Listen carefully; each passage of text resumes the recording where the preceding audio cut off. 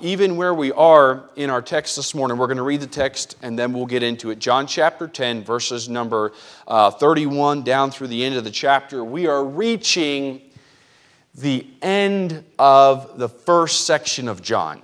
Okay, so really John chapter 1 was kind of the introduction of Jesus, but introducing Jesus to the public ministry.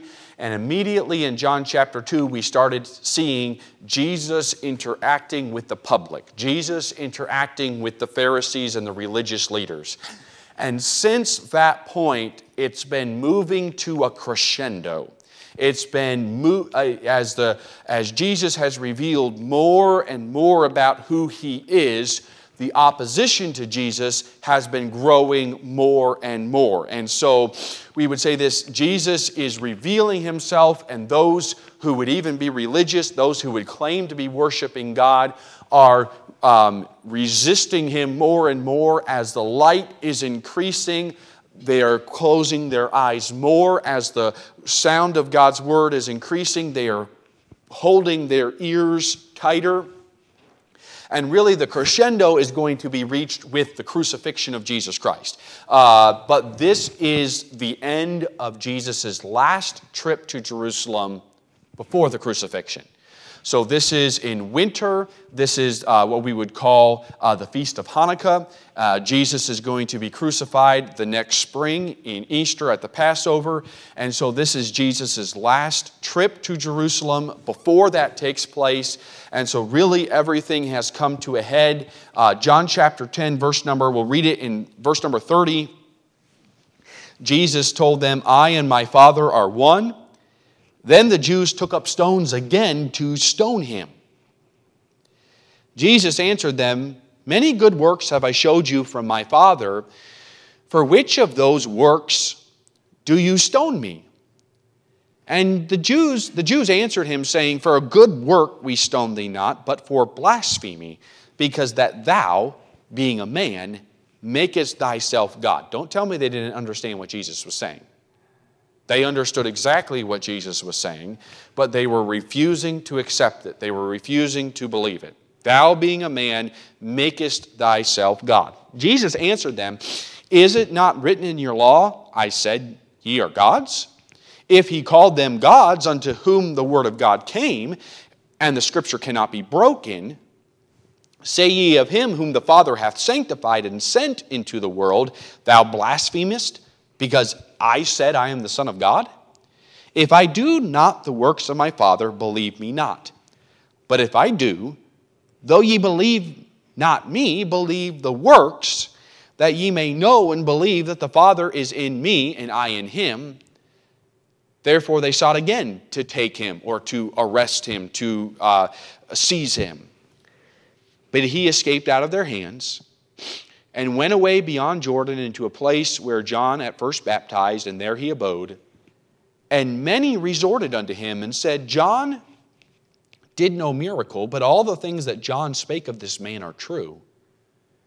And many believed on Him there. And so we have a rejection of Jesus, and we have those who are believing on Jesus. But it's reached the crescendo. The pot is about to boil over. And with the Lord's help this morning, I'm going to preach this title: The Consequences of Willful Unbelief. The Consequences of Willful Unbelief. Dear Heavenly Father, we just come before you this morning, and I thank you, Lord, just for your word. I thank you that you want to speak to us, that you are here present, Lord, that you have the answers that we need. And I pray, Lord, that you would speak through your word this morning, that you would just guide my lips and tongue. I pray just for strength. I pray, Lord, that you would bless this service as only you can. We pray for your grace, Lord, this morning. We pray that our hearts would be open, that we would not close our hearts to what you want to tell us. In Jesus' name we pray. Amen. Consequences are one of those things that you can't necessarily see where it's going to end up when you start. Okay, someone who begins school. My brother and sister are there at Bible college, and they're really kicking off the first part of the semester there and getting started. But there are some things you can do or not do at the beginning of the semester that you're not really going to see the consequences of until you reach the end of the semester. One of the things they always encouraged us was, okay, this is going back a little bit. When I was in Bible college, I went down to the store and I bought one of those big calendars, just a regular calendar, and I would get all of my different syllabi there, and I would write every verse quiz, and I would write every quiz, and on that, this is the date, this is the chapters it's over, this is the verse, so I could see that it was coming. And there were semesters I did that, and the consequences was I did very good in my classes, and I was not as stressed. And then there were some semesters where I was like, I got it this semester. Don't have to worry about it. We'll figure it out as it gets there. And there were I could not have told you exactly how things are going to work out, but there are some consequences that came as a result of that. You tell someone, listen, if you don't start thinking about your health right now, there's going to be some consequences down the road well, I'm fine, and you can get away with it for a certain amount of time. You can get past it, or you can say, it's not changing that much, but there comes a point when that decision, the consequences, you have to deal with those. And that principle is what we're really seeing here in John chapter 10. We would say this: how could someone look Jesus Christ, the Son of God, in the eye and be ready to throw a stone at him? How many would say, preacher, or don't raise your hand, but we would say, preacher, I would never do that. Throw a stone at Jesus? Never, okay? Preacher, I would never say crucify to Jesus, to the Son of God. Do you think that these men, in a few months, they're going to be saying, His blood be upon us and upon our children? They're going to be going to Rome to get rid of Jesus. If you'd asked them 3 years ago, they would have said, us strike a deal with Pilate? Never. No. We love God and we're waiting for the Messiah. They would have never thought they would have ended up there. But there were consequences that they were now experiencing the consequences of decisions they had made. On Jesus' last trip to Jerusalem, he was there. It was winter. It was not only, if you remember that, it was not only winter physically, it was really a description of the hearts of the men, that they had grown colder and colder to the words of Jesus. The winds of unbelief were sweeping the land.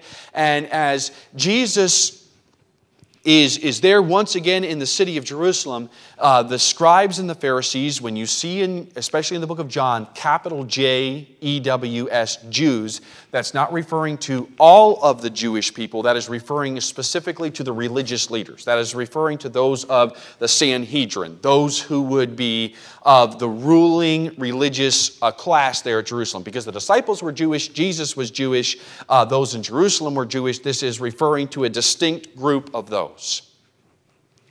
If you remember this, they surrounded Jesus. It's been a couple weeks since we've been in John. They surrounded Jesus and they said, how long are you going to make us doubt? Tell us plainly whether you're the Christ or not, right? You've been keeping this from us. You need to give us a straight answer. We need to know whether you're the Christ or not.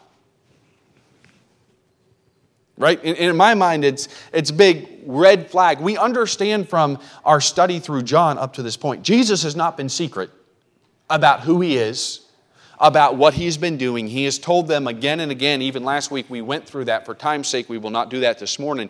But time and again He has explained, I am doing the work of my Father. Believe the works of my Father. This was not a question from a seeking heart. This was a question meant to give rationale to their unbelief. This was a question against Jesus, looking for something to help them solidify their case. Jesus did answer their question. And what we looked at where he said, "My sheep hear my voice, I know them and they follow me, and I and my Father are one." Jesus does tell them plainly. He gives them the clearest testimony, the clearest public testimony up to this point of His deity. And He explained the real problem of their heart. Okay, once again, the problem was not with Jesus. By the way, the problem is never with Jesus Christ. He was not the problem here. He had preached to them. He had given them multiple signs. The problem was they weren't hearing His voice because they were not His sheep.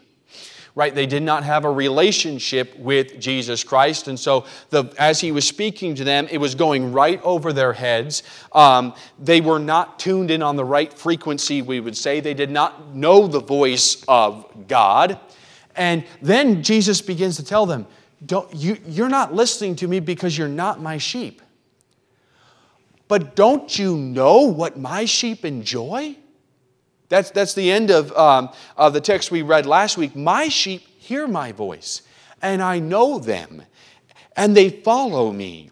And I give unto them eternal life, and they shall never perish, neither shall any man pluck them out of my Father's hand.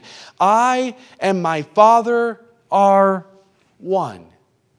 Jesus tells them, you're not listening to me because you're not my sheep, but can I tell you about what my sheep enjoy? Can I tell you about what you can have if you'll just be one of my sheep? He says, you'll know my voice. The voice of correction, the voice of conviction when we're out of the path, the voice of comfort, the voice of assurance as we're close to the shepherd, the voice of direction, the voice of God saying, you are my son, the voice that allows us to communicate with God. By the way, sheep, Brother Sam said this, sheep love to hear the shepherd's voice, and the shepherd knows how to speak to his sheep. And how to speak and when to speak to His sheep. Jesus knows exactly what they need. Jesus knows what you need, and He wants to give you the truth that you need this morning to encourage you, to guide you, to correct you, to convict you. If you have been saved by the blood of Jesus Christ, here's what Jesus promised. You're my sheep, and I give you eternal life. Something that no one can pluck, no one can take away from you. It is a gift from the hand of God. And those who are Jesus' sheep understand that Jesus is in the Father and the Father is in Him, and that to know Jesus is to know the Father and to walk with Him. Can I tell you, these are some of the most precious promises in all of the Bible. That no one can stop you from being Jesus' sheep. Once you are His, you belong to Him. And if you get out of the way, He's going to go, He's going to seek you, and He's going to bring you back. And that you can never stop being Jesus' sheep. You have the guidance. You have the protection. You have the provision of the shepherd. The Lord, when the Lord is your shepherd, then you shall not want. You're never going to be in need because He knows where the green pastures are. He knows where the still waters are. And as we follow His voice, He's going to provide that for us, and He's going to take us there. He's going to lead us in paths of righteousness for His name's sake. There's the gifts of the shepherd, the eternal life. These promises ought to make anyone stand up and say, if I'm not His sheep, that's what I want. If you've been saved by the blood of Jesus Christ, you should be going, thank the Lord, praise the Lord for what He has promised us, that this is a gift to me, that I am immeasurably blessed. I'm immeasurably gifted because of what the good shepherd, that He willingly laid down His life for His sheep. That's what He has promised us. And someone who is not saved should hear these promises and say, that's what I want. Right? The fact that you could be Jesus' sheep for all of eternity and know that His protection is over you and that He will guide you, that is what this world is looking for if they were only smart enough, if they only would listen to the voice of the shepherd. That is something that they're never going to find pursuing the pleasures of this world. You're never going to find peace. You're never going to find satisfaction outside of a relationship with the Good Shepherd. These were some incredible promises that Jesus had given them. But these men didn't say, Jesus, can we be your sheep? Did they? They heard these promises of Jesus that we just went over, and what they were instantly doing was reaching for the nearest stone. And in my mind, I'm going, how does someone get here? Where they're hearing the gracious promises of God, they're hearing the voice of Jesus Christ, and their response is a vehement rejection of that. Their response is rage and fury as they are attempting to throw stones. By the way, they didn't throw stones because it was not his time. Jesus was still in complete control of the situation. It wasn't that Jesus had to start ducking stones because he said the wrong thing. He said exactly the right thing. He pinpointed their hearts. And even as they were grabbing stones, they were still powerless to throw them because Jesus was still in complete control. But their first response is to grab the nearest stone. And then they cry out, we're stoning you for, Jesus said, what good work have I done that you're going to stone me for? Okay, if you're going to try to stone me, what is the accusation? Right? Okay, by the way, if someone committed adultery, there was a capital punishment under the law of God at that time. If someone actually broke the Sabbath, there was a capital punishment for that. If someone was in rebellion and said, come, let's worship other idols, there was the capital punishment of stoning for that. And so Jesus goes, what is the accusation? For what good work do you stone me? Because Jesus had only done good works. The Bible says he went about doing good. Every word that he said was perfect. Every action he did was right. And they go, for a good work we stone thee not, but for blasphemy.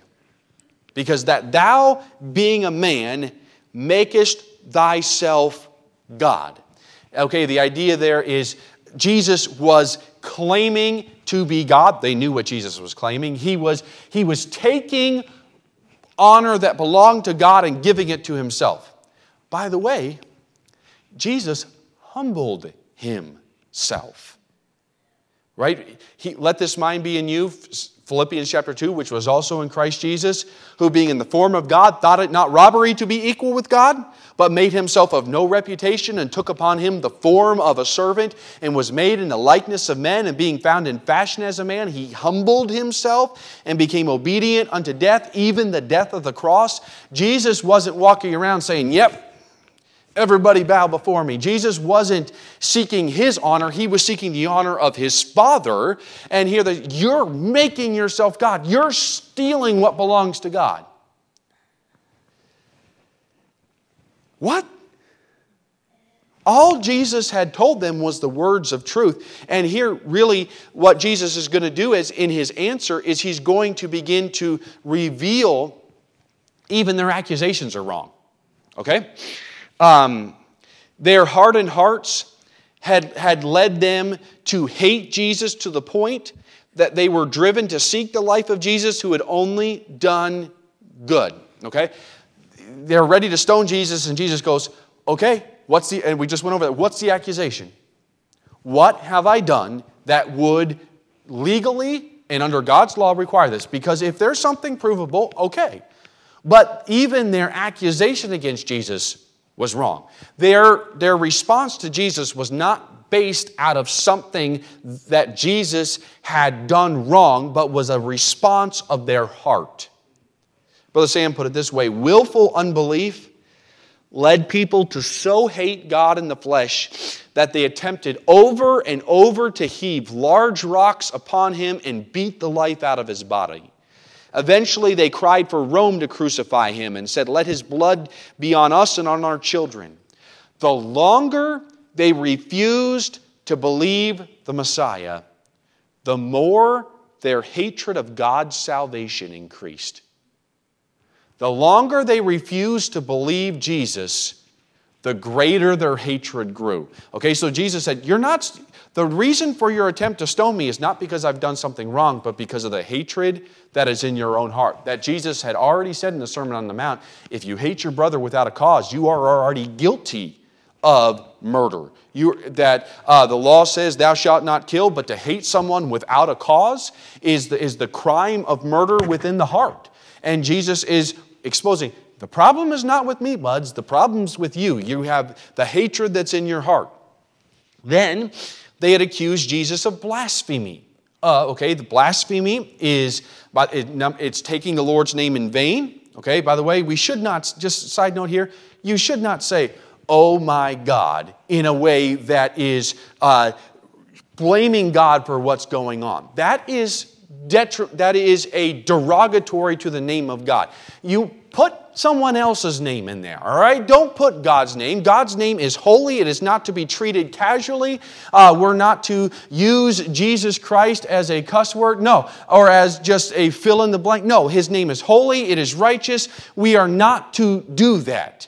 And they are accusing Jesus of taking the name of God and defaming it. They are accusing Jesus of bringing shame on the name of God by making Himself equal with God, by saying, I and my Father are one. And so Jesus goes to the Old Testament Scriptures. How many, when we read that, you were... let's read it right there. Jesus said, verse number 34, is it not written in your law? By the way, this is the law of God. The quotation is Psalm 82, verse number 6.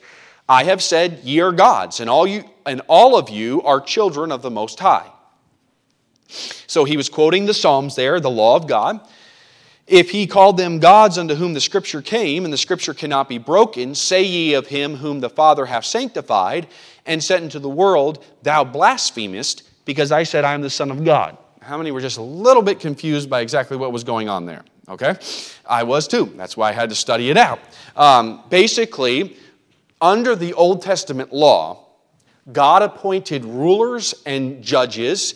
We might call them magistrates was the word that was being used for gods here, who were to stand on God's behalf for the people of God, and they were to open the word of God. That's what he said there, unto whom the word of God came. They received the word of God, and then they were to judge between right and wrong. Okay? In the Jewish time, they had the law of God. They weren't constantly going to their Congress and adding new laws. Okay? They just had the law of God. They had the law that God had given them, the very word of God, and that's what they had to determine right and to determine wrong. And so there were those who were appointed as rulers who were responsible for teaching and enforcing the law of God, and God in His word called them magistrates. He called them gods. He called them children of the Most High. Okay? And Jesus is saying, if the Scripture, which cannot be broken, God's word cannot be changed, would refer to those who are mere men as God, not as deity, but as someone who stood in the place of God, someone who explained the Scripture, someone who should be respected. If you are fine, and by the way they thought of themselves as the rulers. They self-appointed themselves, some of the Pharisees, as the rulers and the teachers of the law. If you're fine with that, then why are you accusing me who am sanctified and am sent from God as blaspheming? Okay, the Scriptures can't, and Jesus makes the point, the Scriptures cannot be broken. Therefore, it cannot be blasphemy to use this word as, one man said, as acceptable to a personage so much more exalted than just mere magistrates. If I am the Messiah and I'm using this to, and I am, and I'm using this to refer to myself, that's not blasphemy. The Scriptures cannot be broken. Whenever the Scripture plainly speaks on any subject, there can be no more question about it. The case is settled. It is decided. Every jot, every tittle of Scripture is true. It must be received as our final authority. When God has said it, it is not up for debate. And here these Jewish leaders were accusing Jesus of blasphemy, and Jesus said, let's go to the Word of God. You are so blinded that even the Word of God, the Scriptures that you are accusing me of defying, actually stand with me. Does everybody see what Jesus was saying here? You are so blinded to the truth that even the light of God's Word, you are twisting it. You think that opened up their understanding at this point? Not yet. And then Jesus said, if I do not the works of my Father, verse number 37, if I do not the works of my Father, believe me not. Okay? If I am not doing that which comes from God, don't believe me. But if I do, though ye believe me not, believe the works, that ye may believe and know, that you may know and believe, that the Father is in me and I in him. Okay? 3 years before John chapter 3, Nicodemus had come to Jesus by night and had made the statement, Rabbi, we know that thou art a teacher come from God, for no man can do these miracles that thou doest except God be with him. Nicodemus had at one time been part of the Jews here. He was still a member of the Sanhedrin. And even he had recognized no man can do these miracles except God be with him. This is now 3 years removed from that. How many miracles has Jesus added to what he has already done? And Jesus is saying, would you just with an open heart at least examine the works I've done? Would you examine the words I've said, the people that have been healed? But their heart was so hardened that in John chapter 9, just a few months before, they had a man who had been born blind on examination before them, and all they could see was Jesus was a Sabbath breaker because he had made clay, not in breaking God's word, but in breaking their traditions. And all they could see was Sabbath breaker. They were looking at one of the greatest signs that Jesus had done up to that point, and they could not see God at all. That's scary. That you could be that confronted with the truth and the power of God and yet remain completely blind to it. If they had simply examined the works of God with an honest mind, with an open heart, they would have known and believed that the Father was in Jesus and that Jesus was in the Father.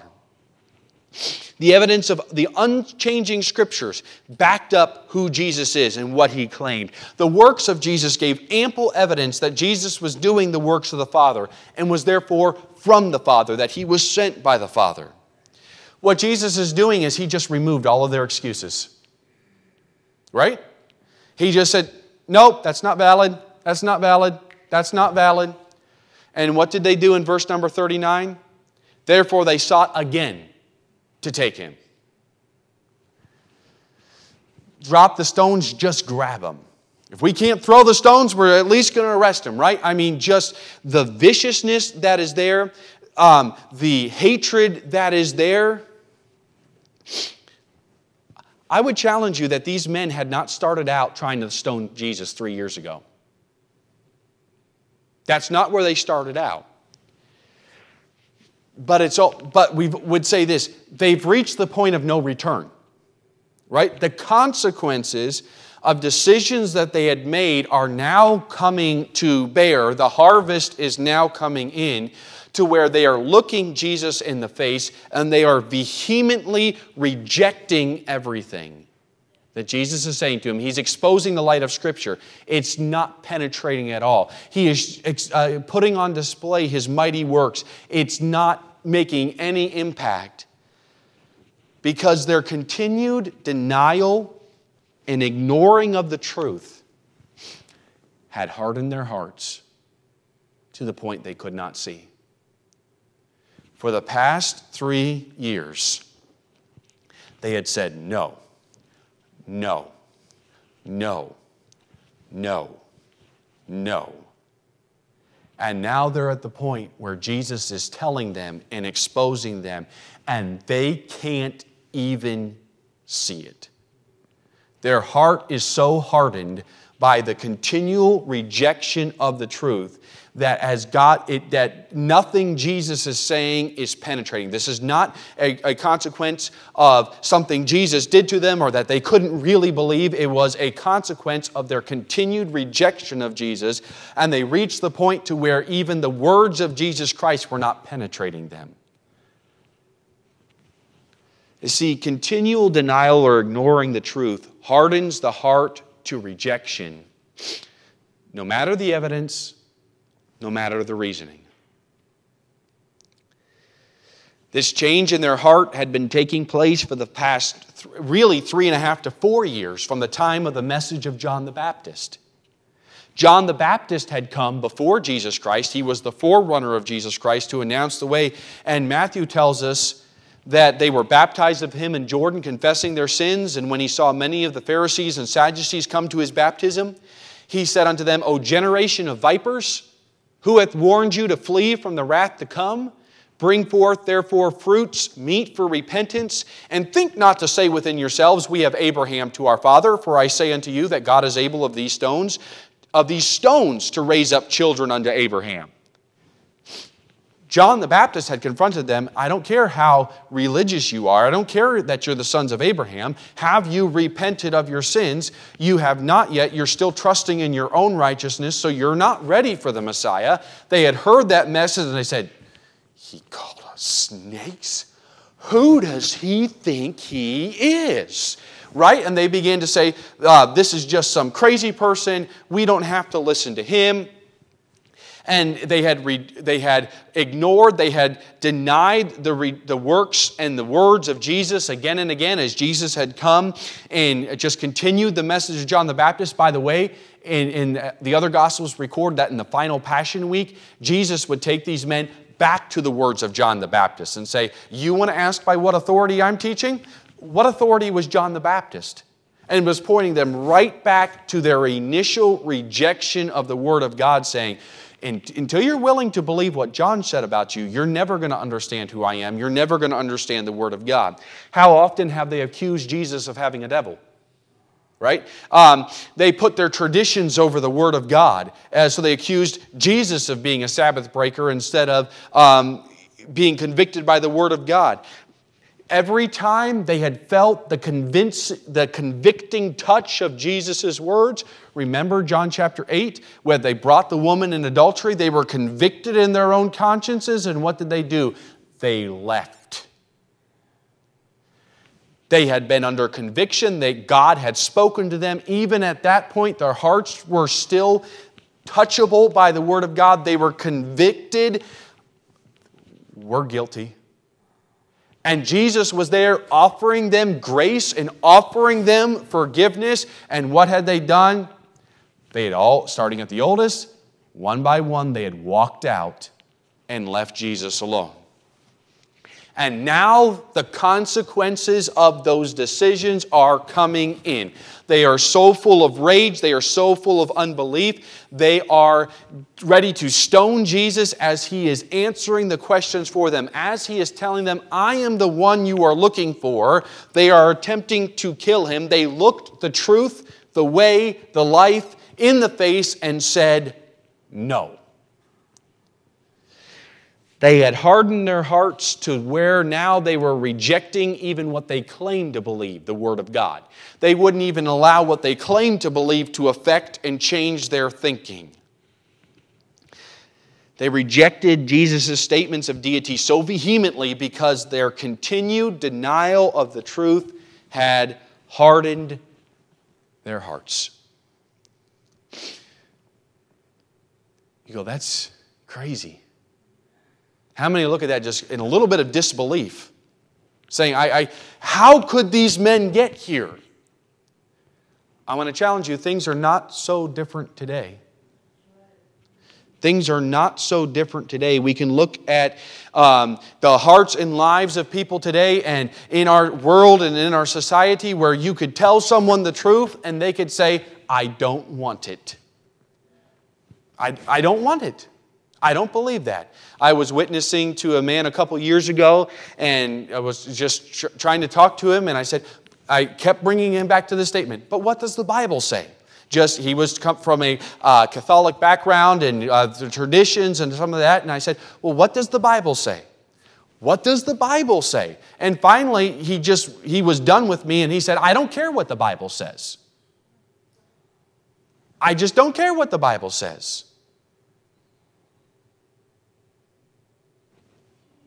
That's unbelief. That's someone who has resisted the Word of God to a point where they said, I just don't care what the Bible says. My wife and I, back in the summer of 22, were knocking doors, inviting people to our summer concert, inviting people to church. And we had Amy, who was 5 months old, with us. It was a beautiful summer evening. And so we're out knocking on doors, inviting people. And a lady comes to the door, and she knew where the church was. And she prompted, this was right in that time. And so one of her first questions was, what do you think of the recent Supreme Court decision that overturned and vacated Roe versus Wade with the issue of abortion? And I'm sitting there holding my 5-month-old daughter, and I begin telling her, well, the Bible teaches that life begins at the moment of conception, that God is the creator of life. And she goes, well, that's where I draw the line. I'm a good Presbyterian. I go to church, but the Bible's not going to tell me about abortion. While I'm holding a 5-month-old baby created in the image of God in front of her. Where does that type of unbelief and that type of twisted thinking come from? Because I'm not sorry at all. God has created, and every child is created in the image of God. And the idea that abortion is just a political issue is not true whatsoever. It is a spiritual issue. It is an issue of a rejection of the authority of God over our society and over our life. By the way, that's the same issue with transgenderism. It's the same issue with gay rights, that we are created male and female in the image of God. Where does someone can say, no, a 4-year-old could make up their own mind? They don't let 4-year-olds drive. Where does that hardness of heart come from? It comes from a continual rejection of the Word of God, where God's Word is available in creation, where you can look up into the skies at night and you can see this world is created by a God. Now, you can only know that God through the pages of His Word. You only can know that His Son, Jesus, came to die on the cross for our sins so that we can forgive, and you know that through His Word. But the Bible says we are without excuse. Romans chapter 1 tells us the invisible things of Him from creation are clearly seen, being understood by the things that are made, even His eternal power and Godhead, so that they are without excuse. Okay? Everyone is held accountable that you can know there is a God. Because that when they knew God, they glorified Him not as God, neither were thankful, but became vain in their imaginations, and their foolish hearts were darkened. It doesn't matter, it's not a matter of evidence. It's not a matter of convincing arguments. It's a matter of believing what God has already said. And someone who continues to reject Jesus, eventually the consequences are going to be they're going to stand Jesus in the face. They're going to hear the Word of God, and it's not going to make a dent on them. It's going to fill them with rage.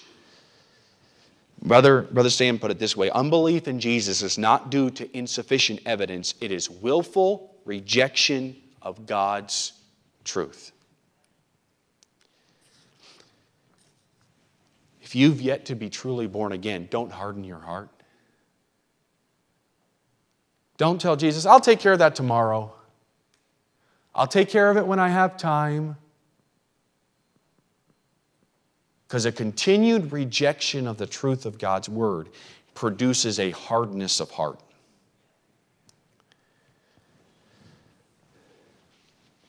That's why the Spirit said, today, if you will hear His voice, harden not your heart. But there's a wonderful truth at the end of the text. Jesus left Jerusalem, went away beyond Jordan into a place where John at first baptized, and there he abode. And many resorted unto him and said, John did no miracle, but all the things that John spake of this man were true. They believed the testimony of John. And the Bible says many believed on him there. It didn't have to be like this. Those who would simply believe what had already been said about Jesus Christ, who would open their heart to the truth, who would examine the facts of Jesus. They believed, they received the grace of God. Jesus received them. Those who were willing to believe, He opened. We still have the Word of God. Jesus has not ceased His work. Jesus still wants to change lives. Jesus still is changing lives and will bring people, anyone who will simply do the will of the Father, which is believe on Him whom He hath sent. John chapter 6 there. That is the will of the Father. Can be saved, can be born again, can be made one of Jesus' sheep with all the promises of God. But before we get too hard on the Pharisees and on the issue of abortion and on the issue of transgender, we look at those and so how can somebody's heart get so hard? I believe you're here this morning because you want to hear from God, because you want to be in God's presence. But there is a danger that we can become so used to even the preaching of God's Word, to even the truth of God's Word, that you stop asking God to change your life on a daily basis. That you can show up to church, go home. Oh, I did my spiritual thing. I'm good with God. I read my Bible today, Pastor. And by the way, that's good. Okay, we passed out the Bible reading calendars. We have the new devotional books out for the month of February if you want to pick one of those up, right? Pastor, I do this and I do that. Wait a second. If God speaks to your heart and you're a hearer of the word but not a doer, we deceive our own selves. And there's a possibility that even you can know for sure you're saved, but you can be saved by the blood of Jesus Christ, but you can stop listening to the shepherd and stop listening to the shepherd that you end up where you can't hear his voice anymore. Can I tell you, I never want to get there. Samson is listed in Hebrews in the Hall of Faith. Think about that. How many know the story of Samson, Judges chapter 16? Go back. I would encourage you to go back and read the story of Samson. He was a man who was called by God to be one of the judges of Israel. He's listed in Hebrews chapter 11 in the Hall of Faith, along with David, along with Noah, along with Abraham. And yet, because he stopped listening to the voice of God, he ended up in the house of Delilah, down in Gaza. And he began toying with her as she asked him what the secret of his strength was. And finally he gave in. She cut his hair. It wasn't that his hair gave him the strength, but his obedience to the vow of God. God was giving him that strength. The Bible says in Judges chapter 16, verse number 20, he awoke out of his sleep and said, I will go out as other times before and shake myself. And he wist not that the Lord was departed from him. He had gotten so used to living without submission to God's will, he couldn't even tell the difference. And yet he ended up in the Hall of Faith because of how God had used his life despite himself.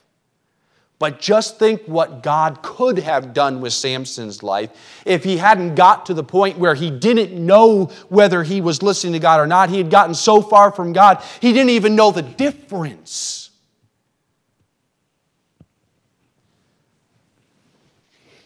Every time you open God's Word, it's a time to be confronted with the Word of God. Every time you come to a service here at Community Baptist Church, I pray that God speaks to your heart and you know what God has said. That's why we make such a big deal about the Bible and a big deal about preaching, is because God speaks through that. And what we need is the voice of God. But it's possible to get used to telling God no. Well, I've trusted Jesus was my Savior, but God can't talk to me about my music. God can't talk to me about my time management. God can't talk to me about services. God can't. And if you begin telling God no, Can I tell you some of the same consequences are going to take place? I'm trying to warn us. I'm not coming against saying this, everyone is hard-hearted. I'm just saying this. I pray this is a preventative message. Hey, we need to take a warning from the Word of God. Don't allow our hearts to get hardened to the Word of God. When God speaks to us, say, yes, Lord, and obey. Because those who continue to deny the truth will eventually be untouched by the truth. But those who will hear the truth and believe are going to have life and understanding. A continued denial or ignoring of the truth hardens the heart to the point of rejection, no matter the evidence, no matter the reasoning. Someone who hardens their heart to God is going to eventually get to a place where they're untouched by the truth. That is definitely possible for someone who is unsaved. But it's possible even for someone who knows Jesus Christ as their Savior. Listen to the voice of God. Let's take a warning. I don't want those consequences in my life. Dear Heavenly Father, as we come before you this morning, I thank you for who you are. I thank you, Lord, for your love for us and that you want us to know you. You want us to follow you. I pray, Lord, that you would speak to our hearts, Lord, and that we would listen, that we would obey, that we would do what you've told us to do. I pray, Lord, for you to work in this time of invitation, and if you've spoken, Lord, that each person would answer yes, however you've spoken. In Jesus' name we pray. We'll take a moment. And if the Lord has spoken to your heart, we're going to let the piano play a song called Only Trust Him, Only Trust Him, Only Trust Him Now. Let's take this time and do some business with the Lord if He has spoken to your heart.